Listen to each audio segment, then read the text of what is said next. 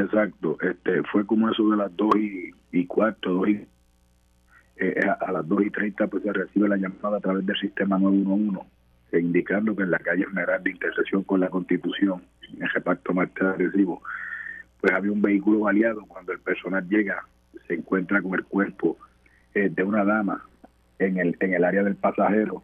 Ella fue identificada por su señora madre como Elimario Ortiz Velázquez, de 25 años de edad.